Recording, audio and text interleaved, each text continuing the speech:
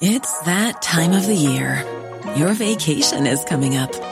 You can already hear the beach waves, feel the warm breeze, relax, and think about work.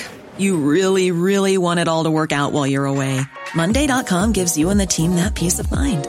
When all work is on one platform and everyone's in sync, things just flow. Wherever you are, tap the banner to go to Monday.com.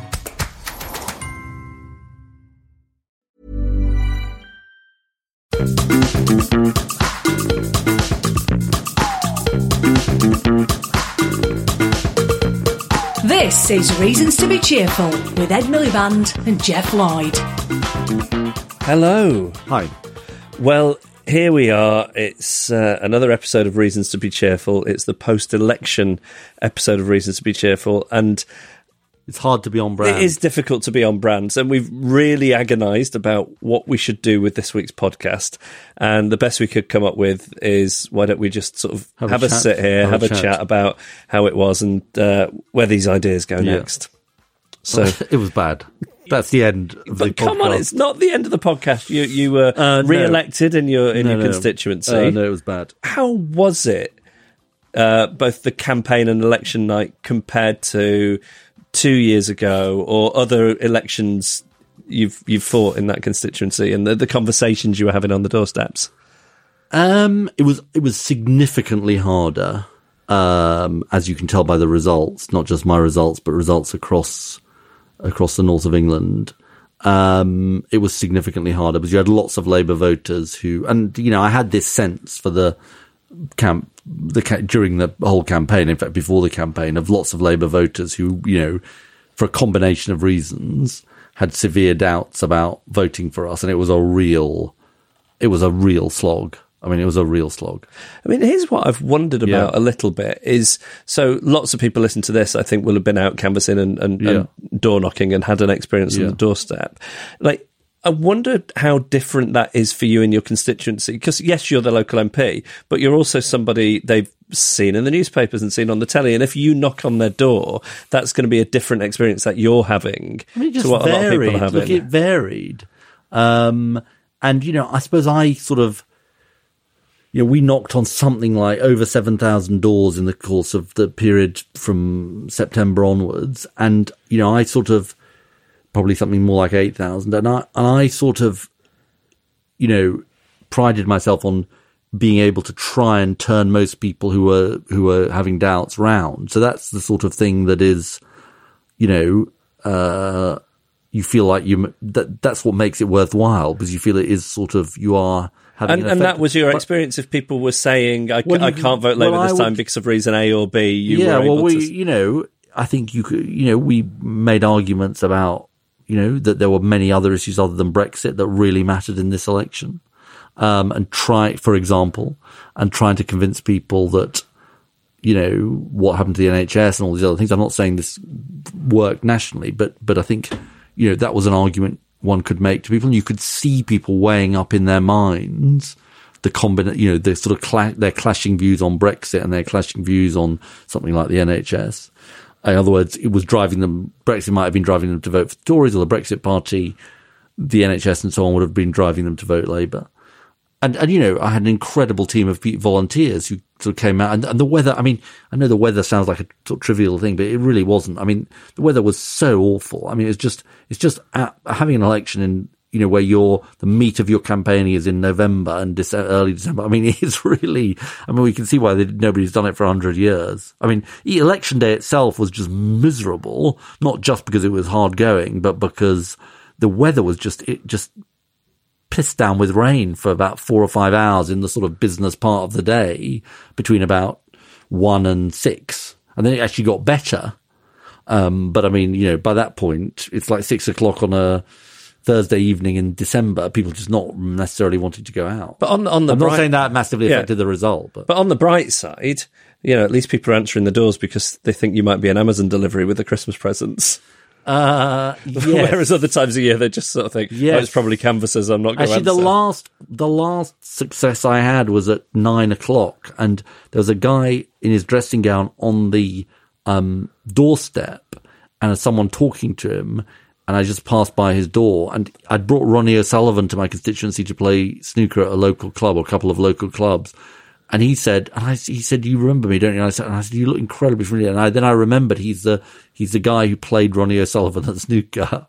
Just looked different in his dressing gown. And he said to me, "Oh well, he said, I'm definitely going to go out and vote." But that was the last door to knock on, and by then you kept knocking, we kept knocking and knocking for another half an hour or something. But people were basically either not answering the door or just saying, "I'm not." I know you will shut down if I start complimenting you, but just knowing you in real life and having both been to Doncaster and talked to you a lot during it. So you observed, you did a campaign, to be clear. I did. I was there as protecting your journalistic integrity. Yes. But it was the amount of your, I mean, it was just your entire life. Every waking moment. That's true of most candidates, actually, of most candidates at the election. I couldn't believe that, though. I mean, you just didn't have any downtime. No, that does sound like me, though. Yeah, but I thought it was a phenomenal thing. But we're going to talk about what the election, because there's lots of people doing post-mortems of the election, but we wanted to talk about, didn't we, about what does it say about big ideas, because big ideas is the theme of the podcast. Yeah, and if you think about Labour's manifesto, but also to a lesser extent, or maybe to a greater extent in a way, the Greens or Plaid or SNP or the Lib Dems, like a lot of the ideas that we've talked about these past couple of years on the podcast appeared in some shape or form. And I think it's sort of fair to say that it feels a little bit like, oh, those ideas have all been rejected. So we wanted to kind of dig into that a little bit, really. Yeah. What's your look, sort of, as an observer of it? What does it make you think? I mean, just I guess because we should have done the podcast with Boris Johnson. I mean, just think. Was he on your list? Yeah. I mean, he originally. Yeah. But it wasn't that long a list before I got to you. Okay, fine. Yeah. Okay. Just a couple of pages of A4. Yeah. I think it's my first observation isn't necessarily about the ideas or rejection of the ideas, but just whether people are ready during an election campaign. This feels counterintuitive in a way, because you think, oh, well, the old Tony Benn thing about people vote on policies, not personalities, and surely like the manifesto with all these policies should be the thing. But I wonder if kind of bombarding people with a load of ideas which seem like they've come out of nowhere, like they're a Christmas list, isn't the way to sell those ideas, and an election campaign actually has to be something more simple. My starting point on this is, I was quite admiring of what was done in 2017 at the election by Jeremy Corbyn, because I felt he was bolder than I had been in 2015, and it had yielded results.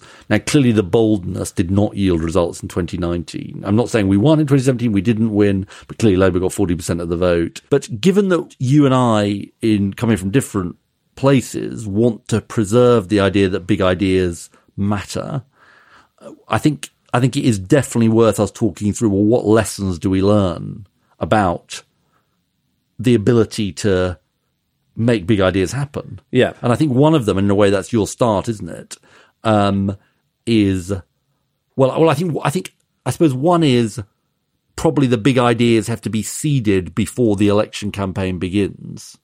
Because take something like the 4-day week. If it comes out of, relatively speaking, out of nowhere, it could just seem a bit wacky. It can really just zip off in the wrong direction and be just quite problematic and difficult. Now, you might just say, well, the 4-day week is just not, it might be an idea whose time comes in 10 years' time, but it's not an idea for now, or how you get to it. But I mean, there's clearly a lesson to be learned there, isn't there, about, whether an election campaign is, particularly an election campaign for the Labour Party, is not a very forgiving place for floating things that are quite new. I mean, I think it's an interesting contrast between tuition fees and the 4-day week. Right. Because tuition fees was an idea that came not out of nowhere, but I'm pretty sure it was unveiled first time in the 2017 election, hadn't been seeded beforehand. And some people said it's a bad choice, it's a bad idea, whatever it is. But I mean, it definitely flew in the 2017 election. Now, I'm not saying the 4-day week was a centralist tuition fee. But the difference with tuition was fees that people didn't have tuition fees. Yeah, so it's like we're going to make it back how it was in the good old days. Is the sell for tuition fees, whereas 4-day weeks. I mean, I think the future of work is a really interesting topic, and the way that's going to change. Exactly. But if you're telling people who are working 2 jobs, that we're going to bring in a 4-day week, they're thinking, well, how am I going to put food on the table? Because the whole future of work issue hasn't been talked about and thought about in as clear a way as maybe when people were trying to get Saturdays off 100 years ago. Well, that's an interesting point too, isn't it? Which is that some of these ideas some of them come about because of political struggle, the 5-day week, the 40-hour week, all of those changes. You remember when we did the episode? Yeah. It was like, what was it? In the 1860s, something like 60 plus hours, the average working week, and it came down over time. Yeah. Now, some of that was government legislation. Yeah. But it was sort of pressure.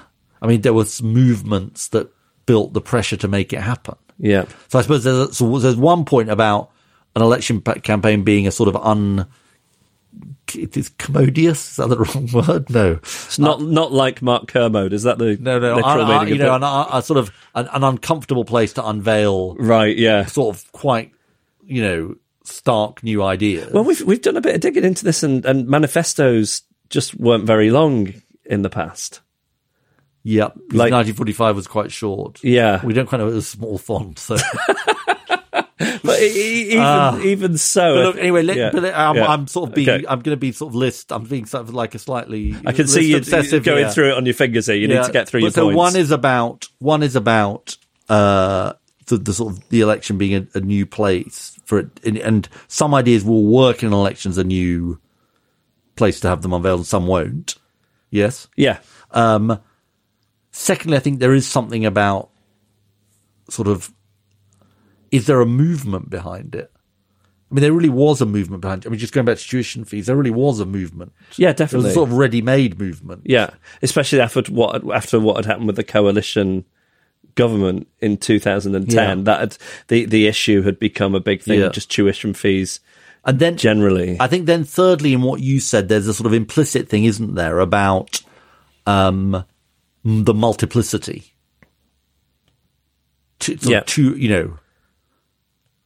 Tuition fees was one big idea of 2017. There were lots of big ideas in 2019. Yeah, and maybe too many. And I think that's already been said by John McDonnell and others. And then it can just seem like sort of throwing everything but the kitchen sink. Yeah. And like, I think about free broadband. On the night they announced that, we were on the phone and you were like, oh, here's an idea that's just come up. And sort of instinctively, when you think about how important being digitally connected is in today's age, it felt like this good idea, but something happened where that idea then ended up seeming like they're saying, oh, they're going to take one of my household bills away. It felt it sort of got mangled into a bribe. Or too almost. transactional. Yeah, I think so. But because the conversation about what communities being connected and what people at a different end of the income spectrum being connected, what difference that could make hadn't already been had, if you see what I mean. I mean, I'm also struck about Mrs. Thatcher, because what Mrs. Thatcher did, if you take nationalisation, just in the context of broadband, was that in the 1979 manifesto, Mrs. Thatcher didn't say she's going to privatise all the things she eventually privatised. It was like, I think we've looked up, it was like Joel looked up, BAE Systems and council house sales, and that was it. So it was sort of there's a sort of proof of concept thing. And sort of not scaring the horses a bit, perhaps, as well. I mean, mind you, I suspect, they don't know this, but the reason for all of that was because, the default position was that the election was going to become about Brexit. And without controversy of a different kind, right, the election would have just defaulted to that. I mean, anyway, so this is not intended to be sort of this is just these are more observations. But I think there is a sort of, if you're gonna make public ownership work, you've got to prove the concept. Maybe just take something like rail nationalisation, which people feel very strongly about and are on board with, and then use that as proof of concept. I mean, you were saying to me earlier, you also think there's something about just promises and politics, and I'm sure that's true. Yeah, I think so. I think I like that thing of under promise, over deliver. I think, if people get a sense that... I know, but the trouble is that leads, you see, to 2015, and I don't think I was proposing big enough change in 2015, you see. I was sort of proposing, had big analysis of the problems, but not big enough solutions to inspire enough people to get on board. So I think, I'm sure there's a happy medium here, but I mean, this isn't easy. This is why I'm not, this is why I think it's so easy to be critical, but you just got to, and of course there's grounds for criticism, but you got to understand what the right lessons are. I mean, I also think, I'm afraid that the whole Brexit fiasco has significantly undermined people's confidence in political promises, which was pretty low anyway. In other words, they were promised, you have this referendum, you vote for it, it'll all be done. Yeah. I mean, look, I think what was really interesting for me about the conversation on the doorstep is lots of Leave voters agreed that David Cameron had got us into a terrible mess in the first place. I mean, I kind of understood the reasons why Cameron left, because he was so associated with Remain. But I think, universally people were so critical of him, including Leave. I mean, I would often say, I didn't want the referendum in 2015 because I was feared it would just distract from all the other things that we needed to do. And even Leave voters agreed with it. But I think then the sense was, well, hang on, you asked us. Yeah. Once you asked us the question. Yeah. And then you just didn't like the answer. There was a sense of you just didn't like the answer. Yeah. And that's been so toxic. And just that it's been allowed to fester for the years since the referendum as well. If in 2016, I think what proper leadership could have done in 2016 is said, okay, we've just over half of us have voted for this, just under the half of us haven't. So we're going to do it, but we're going to do it in a way that feels like a compromise that keeps these people on board. But it was allowed to... do you not think in 2016 that could have worked? I don't think it could by the time Theresa May had drawn her red lines and she was bringing that withdrawal agreement. I think by that stage, anything felt like a stitch-up. But I think in 2016, after the referendum, if you'd introduced, say, the idea of citizens' assemblies, and said it's going to happen, but we're going to do it in a way that unites the country, that would have been the time to do it. There is quite embedded among some Brexit voters a sense that any form of customs union, which our manufacturers want, or certainly relationship with the single market, there's quite a hard view about what Leave has to mean. But I think there was among some people. But I think that there is now, because it's been allowed to be argued to a point where where no deal feels like a reasonable version of Brexit, whereas it wasn't something that anybody talked about on the Leave side. During anyway, another everything that may be true. Another issue then is, what promises can be believed. I mean, the other thing that is interesting is. Somebody that I think I admire quite a lot, John Harris, he's done some of the best stuff, I think, on both the election and before. He does this Anywhere But Westminster series for The Guardian, and he's written a piece today. We're recording this on Sunday. And I think in passing, he sort of, I think he raises the issue of people, the Labour Party's relationship to sort of communities and community organisations and civics and civil society, but also ideas imposed from the outside. I think there's a sort of interesting question, isn't there? About grassroots. Well, about grassroots and the extent to which ideas, if we're interested in big ideas, they need to emerge from the grassroots, and the extent to which they emerge from somewhere else. And I think you can sort of argue this both ways. The living wage, Arnie Graf, who was this guy who helped us do community organising when I was leader, always used to say to me, the living wage was an idea that came out in the 1980s, I guess, in America, out of conversations with industrial workers about what would be a fair way of, paying them. That's true, but Sure Start centres emerged from not that. And actually, lots of people in my constituency continue to say, I remember when there were more Sure Start centres and it was great. So I think you can sort of argue this, I think you can see this kind of both ways. But I think it's certainly got to, maybe the point is it's got to strike a chord, maybe it goes back to your point about the 4-day week, it's got to strike a chord with people. It's got to feel like rooted in their lived experience. Yeah. Not, it's got to be somehow relatable. I also think that for these ideas to win, or for the progressive argument to win, it has to feel modern.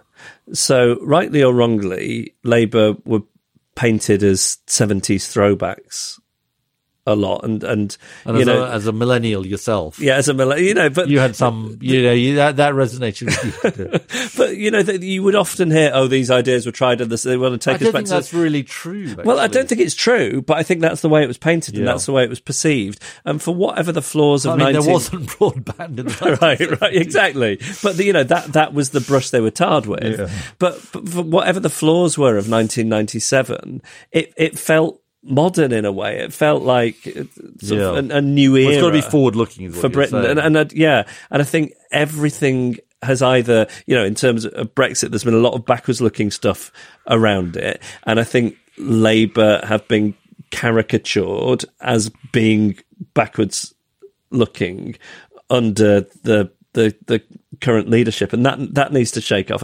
I think people maybe post-Brexit looking forward to a future, and of course there's all manner of issues around that, because what will Brexit do to the economy and the shape of the country? But I think for these ideas to thrive, they need to be thought of as futuristic. I mean, people do want big change.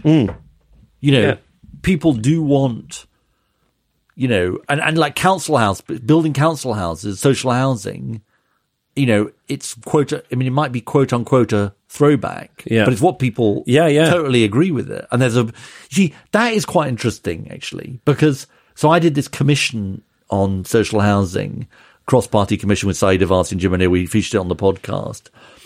And I think that it goes back to this point about seeding the ground. I'm not saying that we on our own seeded the ground, but the case for social housing, I think the intellectual case for social housing has sort of been won, actually. Right.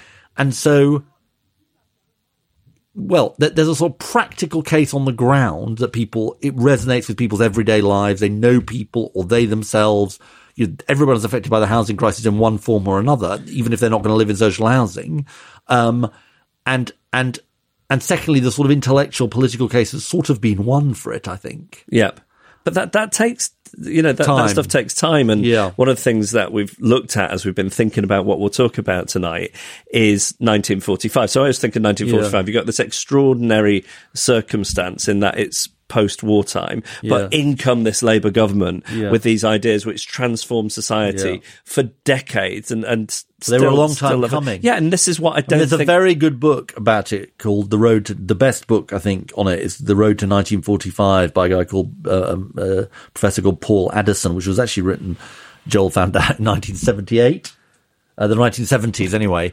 But I mean, honestly, I would really recommend it. If people trying to understand and think about big change. But decades, some of these ideas. Yeah. They were sort of, And also, there was a certain framing about the not going back to the 1930s, going through the war. I mean, you do slightly wonder, is it sort of just totally exceptional? But the thing I would always say after 2008 is like, it felt, this is a moment where everything could change, but the ideas weren't there and ready to go at that point after the I think Milton Friedman said, the right-wing theorist, economist, when a crisis hits, it's some version of when a crisis hits, it's the ideas that are lying around that get picked up, and maybe there weren't the ideas sufficiently. Yeah. I'll tell you what, the next time there's a big crisis, though, how many episodes of this podcast will there be for them to lying around? Yeah. That's a good way of thinking about it. Yeah. But from many points of view, this is like, I think, a very bad, gloomy moment. But I think one can't, and nor do I think there's an appetite to abandon the quest for big idea, the quest to implement big ideas because we're interested in these big ideas about climate change, about inequality, about housing, not because of a sort of fetish, but because the problems are so big. I mean, I think you've got to go back to that starting point. You know, the problems demand big solutions. I mean, you can't look at climate change and think, okay, it doesn't need, or, you know, the climate crisis and think, well, you know, never mind these big ideas. Let's just do a tiny little bit of jiggery-pokery. But that isn't going to solve the crisis. No. You know, so we're going to have to find a way of doing it. I mean, in a way, there isn't an option of saying, you know, when you think about inequality and the sort of deep divisions in our society, which I do think underlie Brexit, you know, you can't say, well, we're just not going to bother with them because it's just too difficult. You've got to find a way of making them resonate more than they did. And I think, you know, maybe this podcast can be a sort of contributor to some of the learning of lessons. And in a way that I think there's two purposes for us, isn't there, going forward? One, not just to be the promoters of big ideas, but you know, and I think we have done this, but, you know, the how did they happen? So when we've done a lot of the Scandinavian stuff, you know, it's social movements around gender equality, for example, that made the advances in Scandinavia, that helped make the advances. So that's the one thing. And then secondly, you know, you can't just sit around for 5 years feeling mournful. You've got to not just organise, but also, you know, do things in communities which are going to try and alleviate what is happening. And I think some of them are just loaded up, ready to go. We will have another progressive government. You know, I don't know if that's in 5 years. I don't know if it's in 5 years. And even without that, I think some of the ideas, as we've seen with some of your stuff, gets adopted by Conservatives because that's just the way things are going. By the way, I do think on social housing, I think that is probably the number one thing that is most likely, it's possible to happen. Yeah.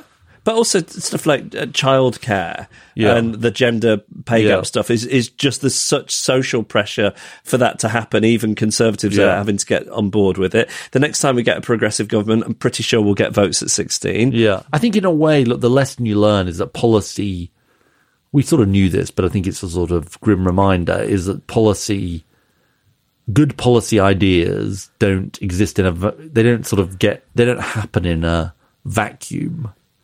You know, they happen in a sort of social, political, cultural context, and they either happen or don't happen in that context. And that shaping that context is as important as the quality of the idea. We're going to finish with some optimism. Now, if a little hack we've learned, if you want to do well in terms of gathering votes and winning an election at constituency level, part of the trick is Ronnie O'Sullivan. So we need to get scientists to clone Ronnie O'Sullivan. So Ronnie O'Sullivan came to my constituency to do some stuff with me, and we went to a couple of miners' clubs, and I sort of got to know him in the 2015 election. I mean, we were actually raising some money for the victims of the floods. And to be fair to Ronnie, he didn't just come on the Friday between matches at the UK Championships. He came on the Sunday. He was a bit bored, I think, on the Sunday, and came and sort of texted me and said, should we do a bit of canvassing? Which was sort of very nice of him. And I sort of hastened to add, he didn't then sort of, it wasn't that led him to get knocked out, the canvassing. But I did a speech after one of his matches at this local miners' club, the Scorthorpe Social Club, just talking a little bit about politics, and we thought you thought it was sort of relevant. It was when we put it up on Facebook, and you thought it was relevant. I think this is great. This is a great thing to hear, and to where we are. Yeah. So we'll finish with this, and then we'll be back next week with our reason to be cheerful. And look, I know politics fails you a lot of the time, and believe me, I find politics incredibly frustrating as somebody who is part of it. But I still believe in change. I still believe things can change. And so you've got to decide how you vote at this election. That is totally your decision, and I respect that decision.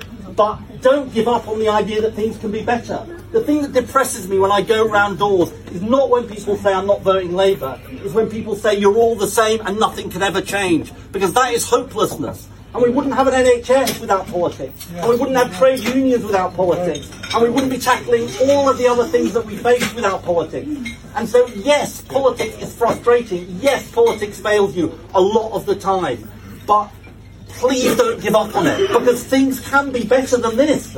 Things can be better than this. I promise you things can be better than this. Get rid of the Tories! And I wasn't going to say that. Honestly. And that's what you've got to think about. And that's what you've got to think about in the next 2 weeks. Thank you very much.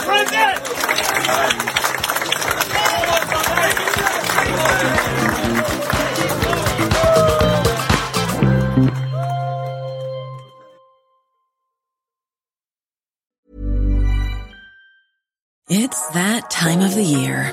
Your vacation is coming up. You can already hear the beach waves, feel the warm breeze, relax, and think about work. You really, really want it all to work out while you're away. Monday.com gives you and the team that peace of mind. When all work is on one platform and everyone's in sync, things just flow. Wherever you are, tap the banner to go to Monday.com. Ready to pop the question? The jewelers at BlueNile.com have got sparkle down to a science with beautiful lab-grown diamonds worthy of your most brilliant moments. Their lab-grown diamonds are independently graded and guaranteed identical to natural diamonds, and they're ready to ship to your door. Go to BlueNile.com and use promo code LISTEN to get $50 off your purchase of $500 or more. That's code LISTEN at BlueNile.com for $50 off. BlueNile.com, code LISTEN.